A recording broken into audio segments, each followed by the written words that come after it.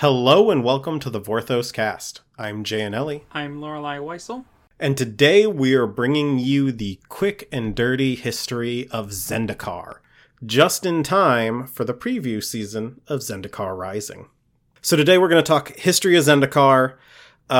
This is Magic's third time returning to Zendikar, and it is the third time Magic has returned to a plane 3 or more times. So, it's very exciting. Zendikar initially started out as like the adventure world, and by all accounts, Zendikar Rising is trying to get back to that after a interlude with the Eldrazi. It is back to that. It's not trying to get back to that. It is back to that. That is like the first thing Mark Rosewater said in the announcement for the set last year was that, hey, Eldrazi are dead. We're back to Adventure World. And as someone who wrote creative text for the set, we got there. It was very cool. But speaking of Zendikar and getting back to things and future and adventuring, we've got a little free preview card adventure next week, Monday, September 7th. So stay tuned, everyone, for that. Very excited.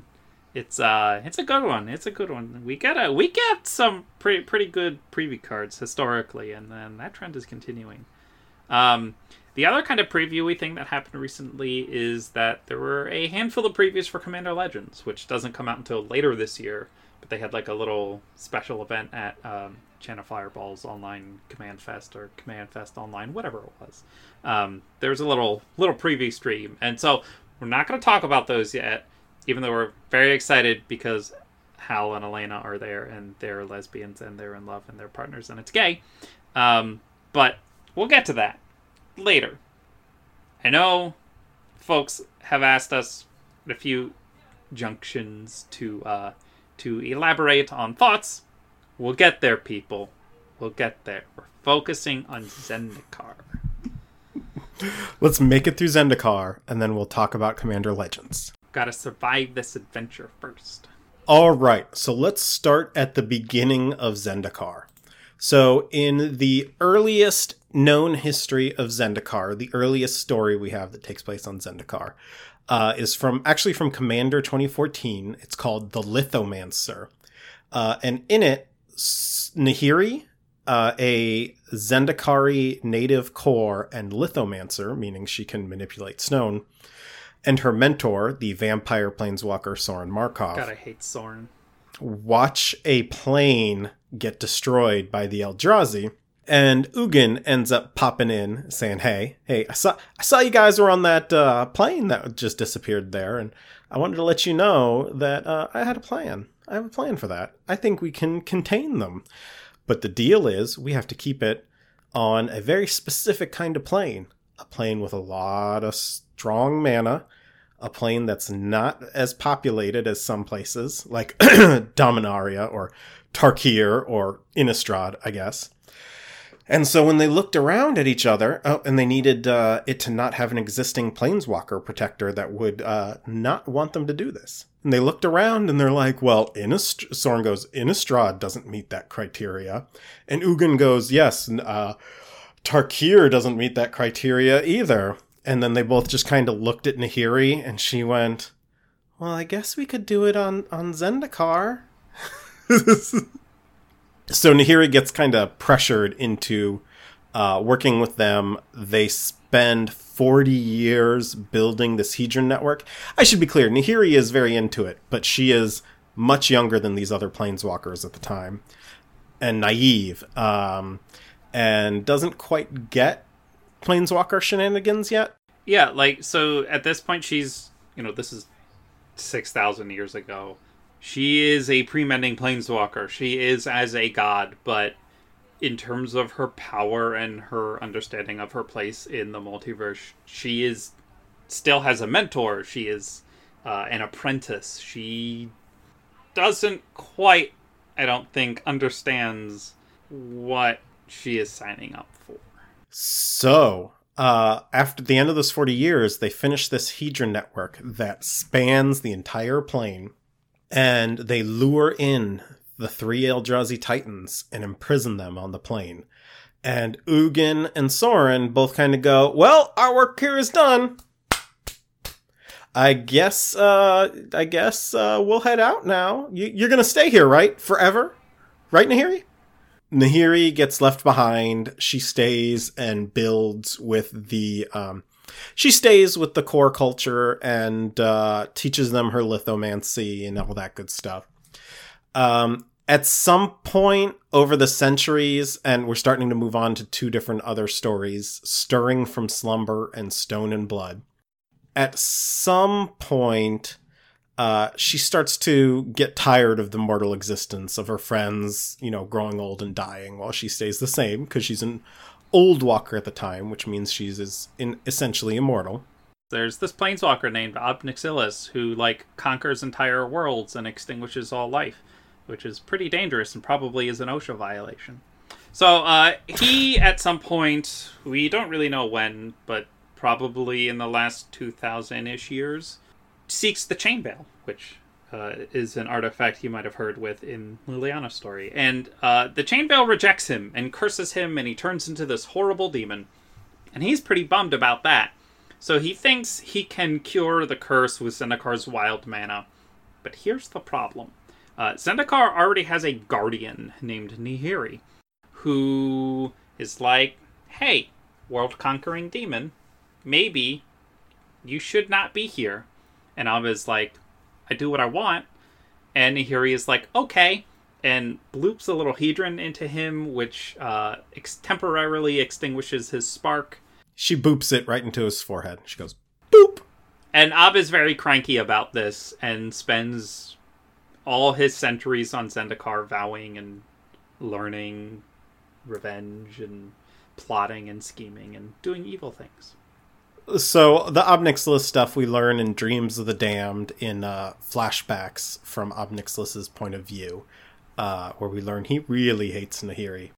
Then, as in the stories Stirring from Slumber, Nahiri is awakened from her hibernation about 1,000 years ago by the Eldrazi pushing at their bonds, and there are little Eldrazi spawn on the plane. The Titans aren't quite free yet, and she finds vampires now exist on Zendikar. Where did those come from? They weren't there before. Nahiri was awoken by all this. She defeats the vampires, stops them from whatever they were trying to do to awaken the Eldrazi. She fixes the prison, and then wonders, where did Ugin and Soren go? They did not show up. What happened? They were supposed to come when something like this happened, like an interplanar alarm bell would go off for them. Imagine shouting for help, and your two bestest buds leave you unread. Unread. Then, in Stone and Blood, we learn what happened. So Nahiri goes to find Soren, who was her mentor. And when she gets there, she discovers that Soren had been spending his time building Innistrad's defenses and couldn't hear the alarm because of that. He's been building this nice moon silver thing. Kind of shoddy craftsmanship from Nahiri's point of view. God, I loved that moment where she looked at the Hell Vault and was like, well, this looks to be some very elementary lithomancy. And, it's like a crayon drawing, comparatively. Which I think is great, because we learn Ugin also picked up some lithomancy and is really good at it. I just love that Soren, Ugin and Soren both picked up lithomancy from Nahiri, but Soren sucks at it. It's the funniest thing to me. His lithomancy is really just pulling a rock out of the moon. That's about all he could manage. But he also created the Angel Avacyn. And as Nahiri and Soren begin to argue about how he just kind of left and didn't come back to help, and he knew he would be out of contact while he was doing this. Avacyn gets involved, and it escalates, and then it escalates, and Avacyn does what she was created, and defends the plane, or Soren at least, and seals Nahiri into the Hell Vault on Innistrad. Over the next millennia, Nahiri, trapped in this lightless void with an ever-growing number of angels, with an ever-growing number of demons, is just imprisoned and imagining her home of Zendikar down to every feature. Jay, I know you're the consulting lore master, but do we need to go over the difference between angels and demons? I'm tired, okay? That is super valid. The point is, Nahiri is now bound to a plane and plots her revenge. This is an ongoing theme for Zendikar, by the way. Next, in Nissa's origin, we jump to the more recent past, maybe about 45 years ago. Nissa is a young elf of the Jiraga, and she is an animist, which is someone who can raise elementals, essentially. Animists have long been taboo among the Jiraga. They believe that animists are the cause of like the royal and bad things. So Nissa ends up leaving home and following a mana trail that's leading her towards Akum. But when she gets there, she glimpses something horrible under Akum, and what she thought was Zendikar pulling her somewhere, which it might have been. It is. She follows an elemental. When she gets a glimpse of what's actually inside, when she looks at, like, using her animist vision, she's so horrified by what she finds that her spark ignites, and she winds up on Lorwyn. Yeah, she glimpses Emrakul, which is, look, if you haven't read a lot of cosmic horror, glimpsing the inscrutable, not good for the stability of brains of mortals, who are so tiny, like insects, as the ancient ones walk among them. And Zendikar's hey, Nissa, you're an animist. Here's a problem. Help. That all takes place in Nissa's origin home. And then we jump to just a few years ago in universe, where, let me explain a little backstory here. Around Alara and Zendikar and Scars of Mirrodin, there were webcomics, really good ones, like professional comic-looking comics that would be regularly posted to the web. Part of the plot of those is Jace and Chandra dueling over a scroll that Chandra stole. This is kind of the founding element, because we learned that is the Dragon Scroll, and it points them both to Zendikar. At Journey to the Eye, we see Chandra enlist a variety of guides to try and get her to the Eye of Ugin. Most importantly, she punches Anawan right in the nose. He's a vampire historian who collects a bunch of... He's a ruin sage. Yeah. Yeah. He's just a nerd. He's a big old nerd, and he tries to drink Chandra's blood, and so she punches him in the face. And it's, I think, my favorite panel of all the webcomics that were published in that era. That panel of Chandra's fist just going thwack right into Anawan's nose is my favorite. She is one juice box you do not want to mess with. She ends up meeting Sarkhan Vol, who has gone a little mad because his master, Nicobolus, had sent him to the Eye to await planeswalkers showing up. Now, the exact reasoning for this was... I want to say revealed. I'm using quotation fingers when I say revealed. Revealed 10 years later. The reality is... Stop doing stuff with your hands on a podcast, man. I know we're Italian. I'm Italian. Americans, but I know.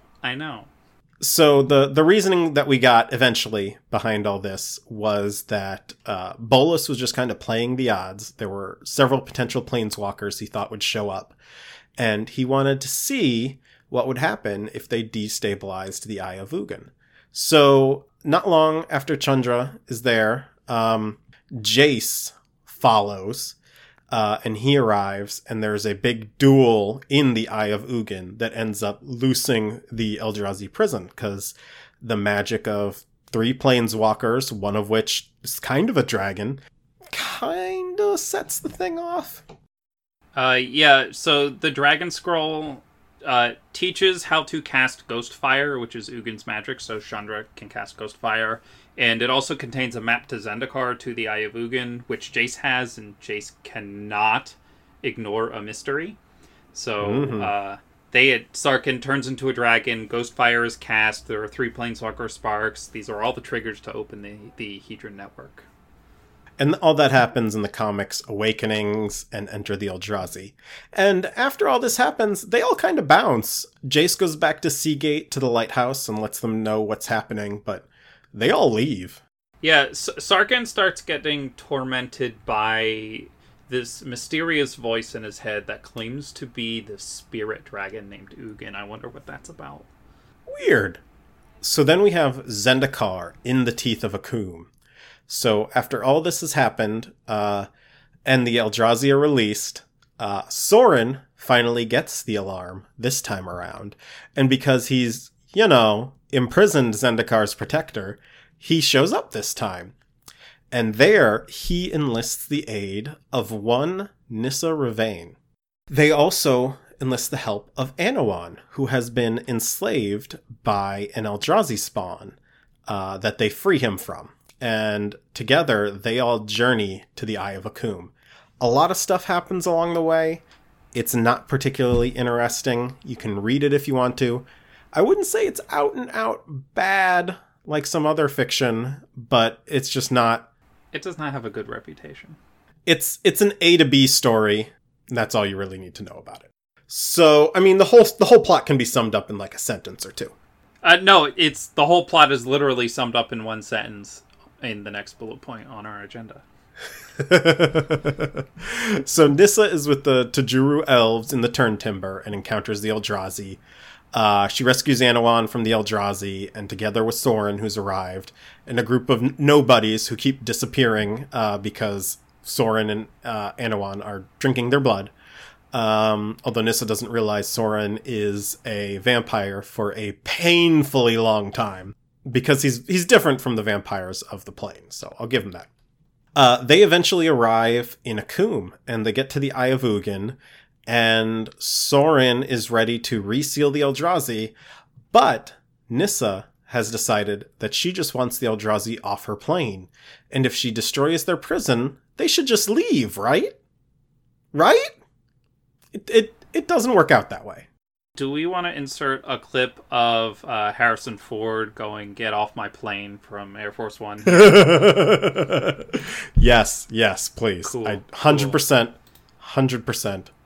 That'll happen right now. Get off my plane. Nissa destroys the keystone, the key hedron of the Eye of Ugin, and the Titans are loosed from their prison. Oh, that's fine. They're not that big, right? And they're kind of big. They're kind of big. I mean, like, okay, so she glimpsed Emrakul once while she was imprisoned and it broke her brain. What could, like, Emrakul manifesting on the plane actually do, right? Annihilator 6 isn't that bad. So, Gideon, hot on the heels of the novel The Purifying Fire, tracks Chandra to Zendikar, and in the Battle of Fort Kef, he gets a up close and personal, not really up close, but he gets an up close and personal view of the Eldrazi and the Titan Emrakul in the far distance. So he helps the people from this little fort escape, and he leaves. But he ends up spending the rest of the time we'll talk about here, splitting his time between Ravnica and Zendikar. So about 5 years after, real world years after this plot, in 2014, Nissa gets a new card, Nissa Worldwaker, which is in the real world where her whole animist side, instead of an elf tribal side, came to be. Nissa spends about a year or so wandering the plane, fighting alongside the elemental Ashaya, which is the Zendikari word for like the awoken world, right? Something like that. Shaya is an elemental avatar of Zendikar's world soul.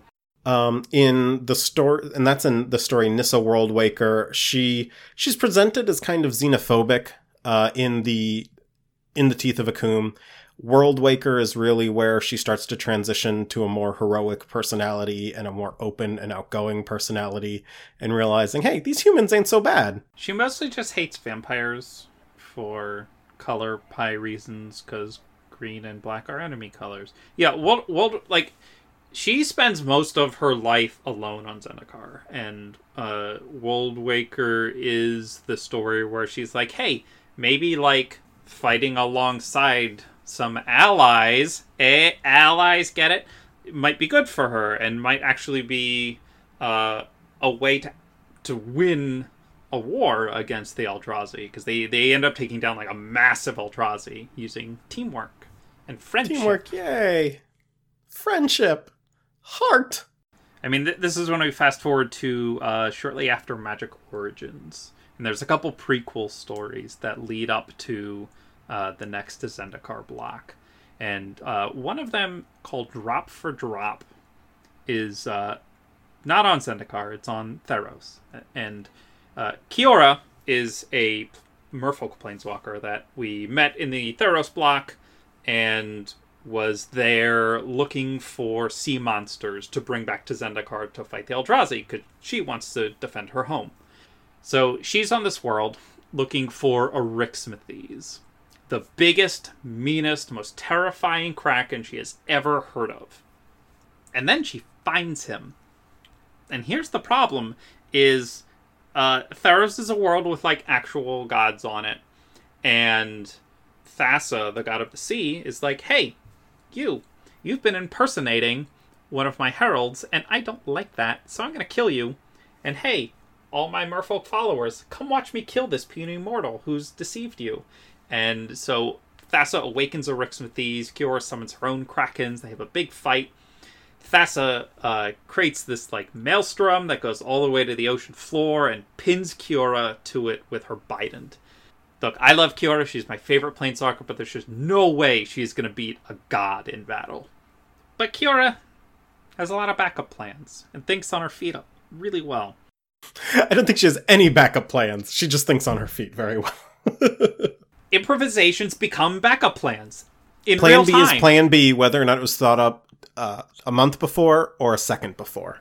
Exactly. So she grabs the Bident and says, like, hey, I'll just take this. So she absconds with Dakella, a magical weapon of untold oceanic might, and returns to Zendikar. With the intent to single-handedly, literally turn the tide in the war against the Eldrazi. Yeah. We'll see how that works out in just a second. No, just like everything else in the story, everything goes fine. Everything turns out okay. Everything's been getting better as we've gone by. So a little bit more between Quill stuff. Duels of the Planeswalkers 2015 happens. And as part of that, Ob Nixilis, in order to stop a demonic Garruk, the player character, that's you listener right now, you did this. But only if you played Duels of the Planeswalkers 2015 campaign. Defeats, and again I'm using quotation fingers because I'm an Italian American, defeats Ob Nixilis and removes the binding hedron that Nahiri had planted there. So, and then you bounce, you abscond with it, and Ob Nixilis in a post-credits scene is revealed as having just what he wanted done, and because he couldn't remove it himself, so he put the word out to adventurers that, you know, he was here, and there was this binding device that might be used somewhere else. And Jace is there helping you. Jace is also there, yes. Jace is, as one of our live listeners says, I love how Jace's role is just existing in the same space. Jace is also there, yes. So Ob Nixilis gets his wings back, and that's where we get that Ob Nixilis Unleashed. Ob Nixilis, what's the name of that card? I don't remember. It's in M15. That's how we get Ob Nixilis Unshackled. So the other kind of between cool thing that happens is the original Innistrad. So it's revealed at the end of Tarkir block that Soren had known what had happened to Nahiri. Up until about 2014, we didn't know. And it's revealed as part of the Shadows over Innistrad block, what we talked about earlier about how he imprisoned her. So when Liliana destroys the Hell Vault in the original Innistrad story, guess who's freed besides Avacyn? Oh, Grizzlebrand.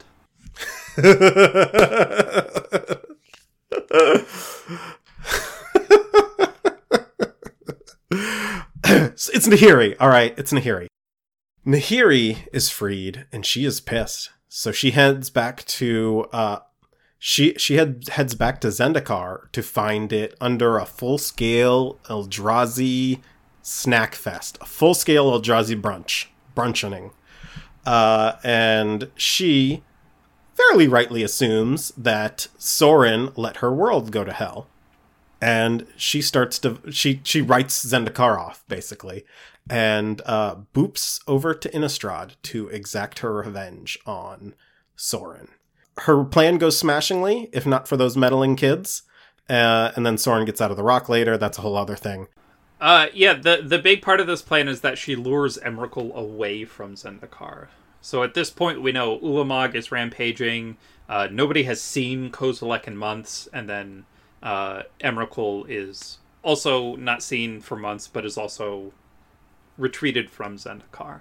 And that's the whole Shadows over Innistrad story happening. Nahiri's plan is kind of parallel to all this is happening. And then at pretty much the same time, the Tarkir block is happening, and Sarkhan goes on a timey-wimey adventure to revive Ugin because he was mostly dead for a very long time, and that's why he didn't respond to Nahiri's call. It's a whole thing. So, at the end of this, kind of the events that happen immediately before Battle for Zendikar block, we are left with Ugin exists somewhere in the multiverse, Nahiri exists over on Innistrad, and we have a Gideon, Jorah, and Nissa Ravain fighting for their lives against the Eldrazi, and losing more and more every day.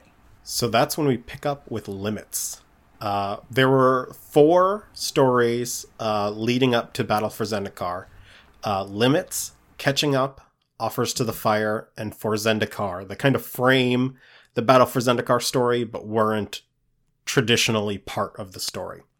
So in Limits, we see Gideon splitting his time between Zendikar and Ravnica, and, it's obviously getting to him because he's assaulting legitimate business goblins on Ravnica. And in self-defense... Are you saying the Shadowgang brothers are legitimate business goblins? No, I'm talking about Krenko. Oh, well, Krenko's a criminal. You admit it. You said so. I did not. There's no proof. We literally have a recording. It's on Spotify. There's no proof. There's no proof. The Goblin Criminals were all done by Karl Kopinski, including Krenko Mob Boss, which is one of my favorite cards of all time.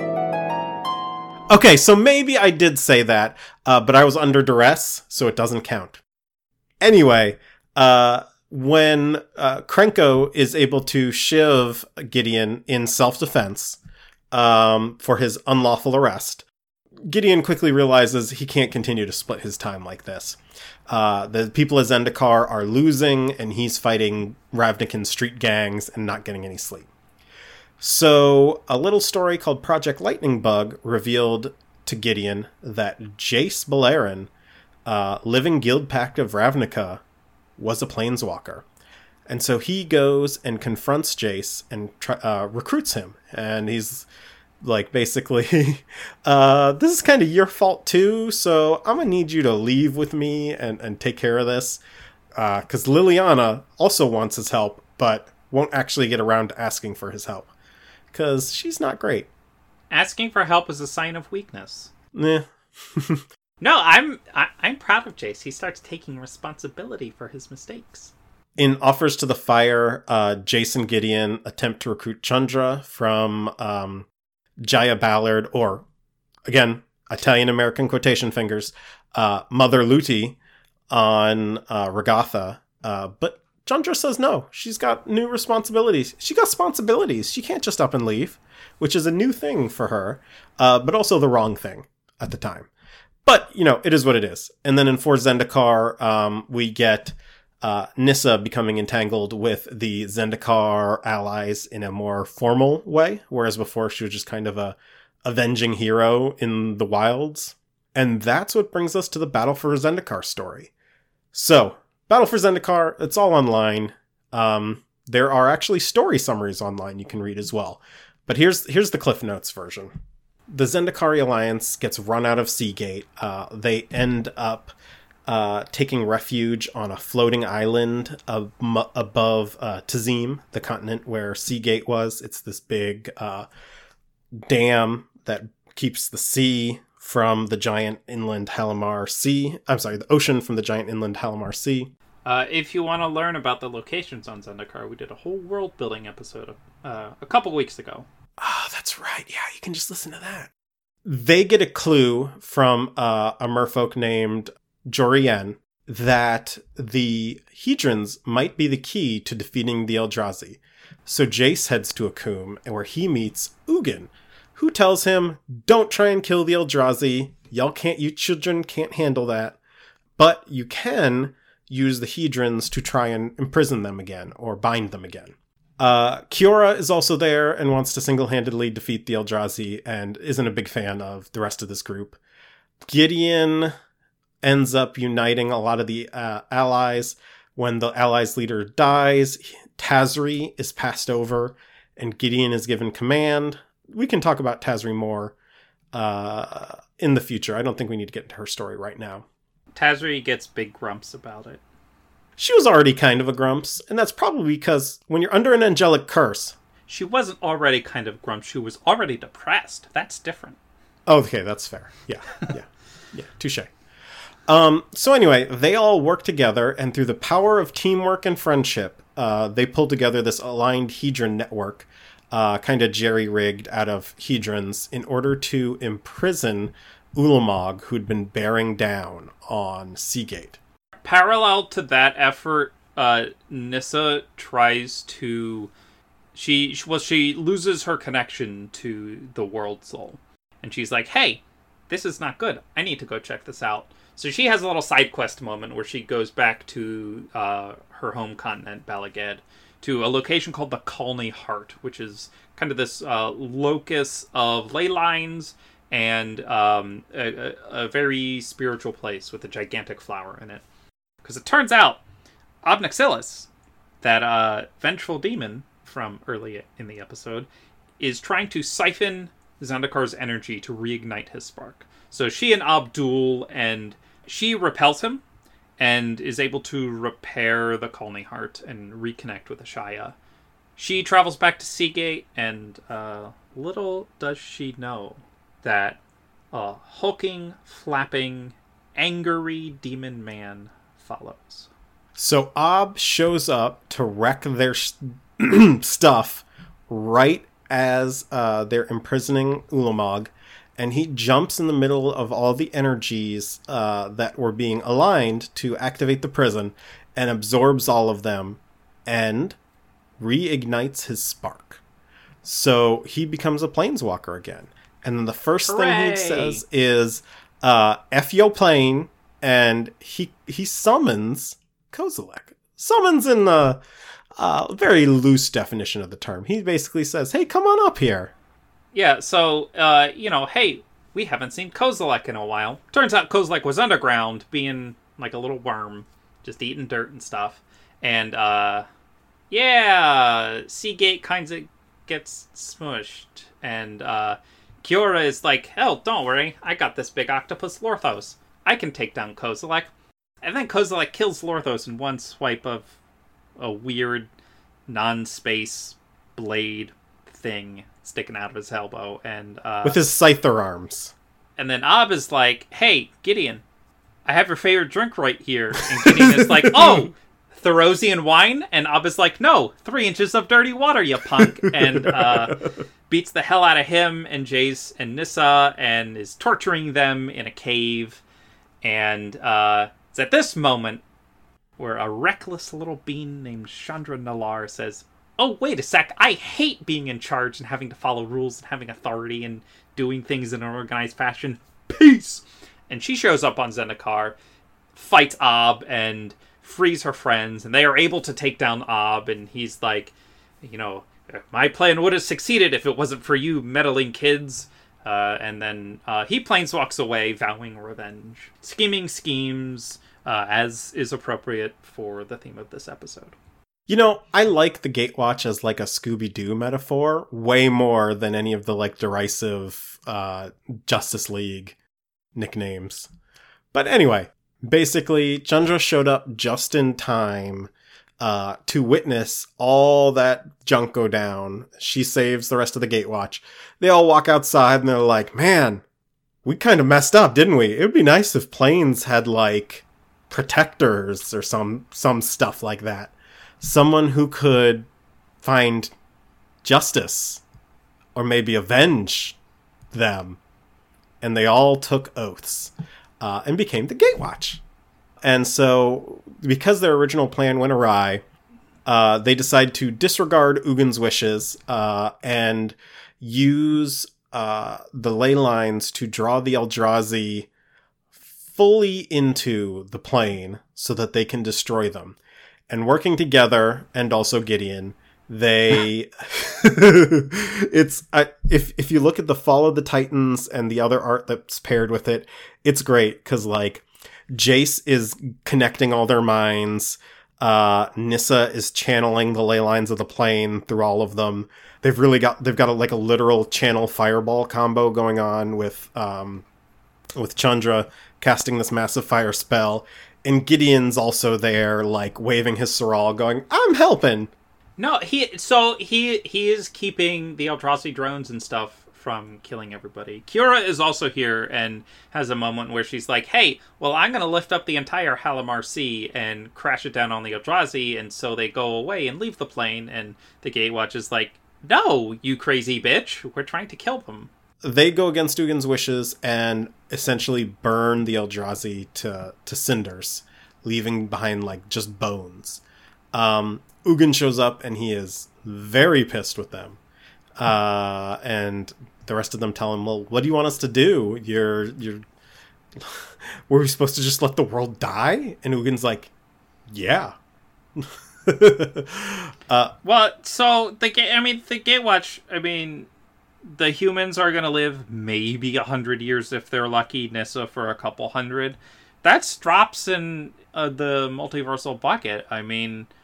Planes are born and die all the time. They had no right to destroy something they didn't even understand, that not even Ugin understands. They don't even know what the consequences of their actions are going to be. I'm with Ugin here. They messed up. So ends Eldritch Moon, and the Eldritch Moon. So ends Oath of the Gatewatch. Oh, there we go. In the card Zendikar Resurgent, we see that all this heavy mana channeling has already started some regrowth in the wastes. And that's where we leave Zendikar. We haven't seen the plane since. Technically, in the Dominaria story, Nissa leaves the Gatewatch and goes back to Zendikar, and at some point, when recruiting people for War of the Spark, Jace visits her, and she doesn't come with him, but then she does show up, and then she goes back, and then that's kind of where it's been seen since. It's not a whole lot, but now we're heading into Zendikar Rising, and they've announced the Planeswalkers for this set, which are Jace. I almost said Chandra. That is not correct. Jace, Nissa, and Nahiri. What is gonna happen? Well, can't say, but we can't say. I would like to concur with that statement, and let's move on to final thoughts. So my final thought is rest in peace, Brian's audio. Brian was hilarious this episode. He was wonderful, and 45 minutes into recording, everything crashed and he lost all his audio. I don't want people to get the wrong idea. Brian is hilarious and wonderful in every episode. Brian, we love you. R.I.P. your audio, though. It's the Gideon track. All right, Lorelai, go ahead. My final thought is very brief this week. It's just a reminder that trans teens backward is sneet snart. Okay. And if you also want to support trans teens, or maybe just one trans adult, that's me, and her friends, which is the rest of the crew, you can head over to patreon.com/thevorthoscast and help keep this show running. And everyone who supports us gets access to our Discord community, where Vorthoses from around the world are coming together and talking about which flavors of Mountain Dew Omnith is. Y'all on the Discord, I don't know why that was your discussion today, but I'm proud of you. It was weird. I like it. We are in like preview season again, which is like I think one of the most exciting times on our Discord, because we get all sorts of discussion about story speculation and, you know, what the cards might be, ideas for new commander decks, all that fun stuff. And you know, we want as many listeners as we can to be part of that. So Patreon is the place to go for that. We are also going to be shifting next month, and by next month, starting tomorrow, our tiers. So through August, we've had a $1, $3, and $5 tiers, with $1 being the Discord community, $3 a month being a bonus episode called Pulled from the Deep, and the $5 being the live listen tier, where you can on Thursday nights around 7:30 p.m. Eastern Time. Listen to us record the episode, chat with us before and after, hang out. You know, you get everything a couple days early. It's a fun time. Pull from the Deep, we've kind of exhausted our concepts and ideas and our resources for it, so we're going to be discontinuing that tier starting in... Did I say July earlier? I meant September. Time's not real anymore. So starting in September, we are going down to 2 tiers, a $1 Discord tier and a $3 live listen tier. So everyone who's been supporting and listening to Pull from the Deep, thanks.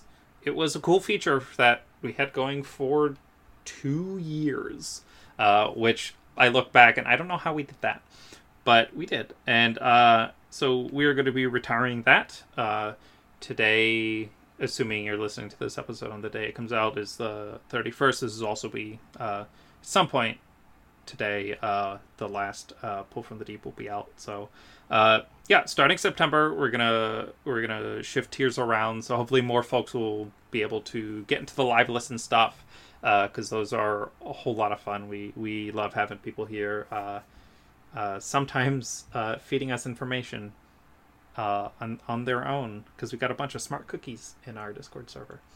And we forget things occasionally, but it's a good time for everybody. And I just wanted to say thank you to everyone who has supported us, because we are over 2 years of Patreon now, and that's weird.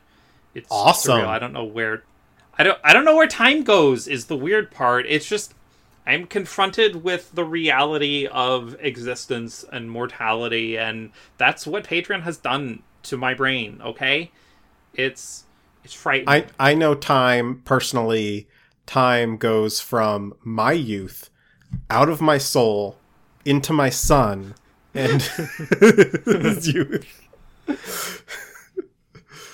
Well, I don't have that problem. Yeah, fair. My problem is I'm going through puberty again, so I'm a 30-year-old teenager, and it's weird. But no. So yeah, Patreon. Do Patreon stuff. Patreon. Thank you all for listening. This has been the Vorthos Cast.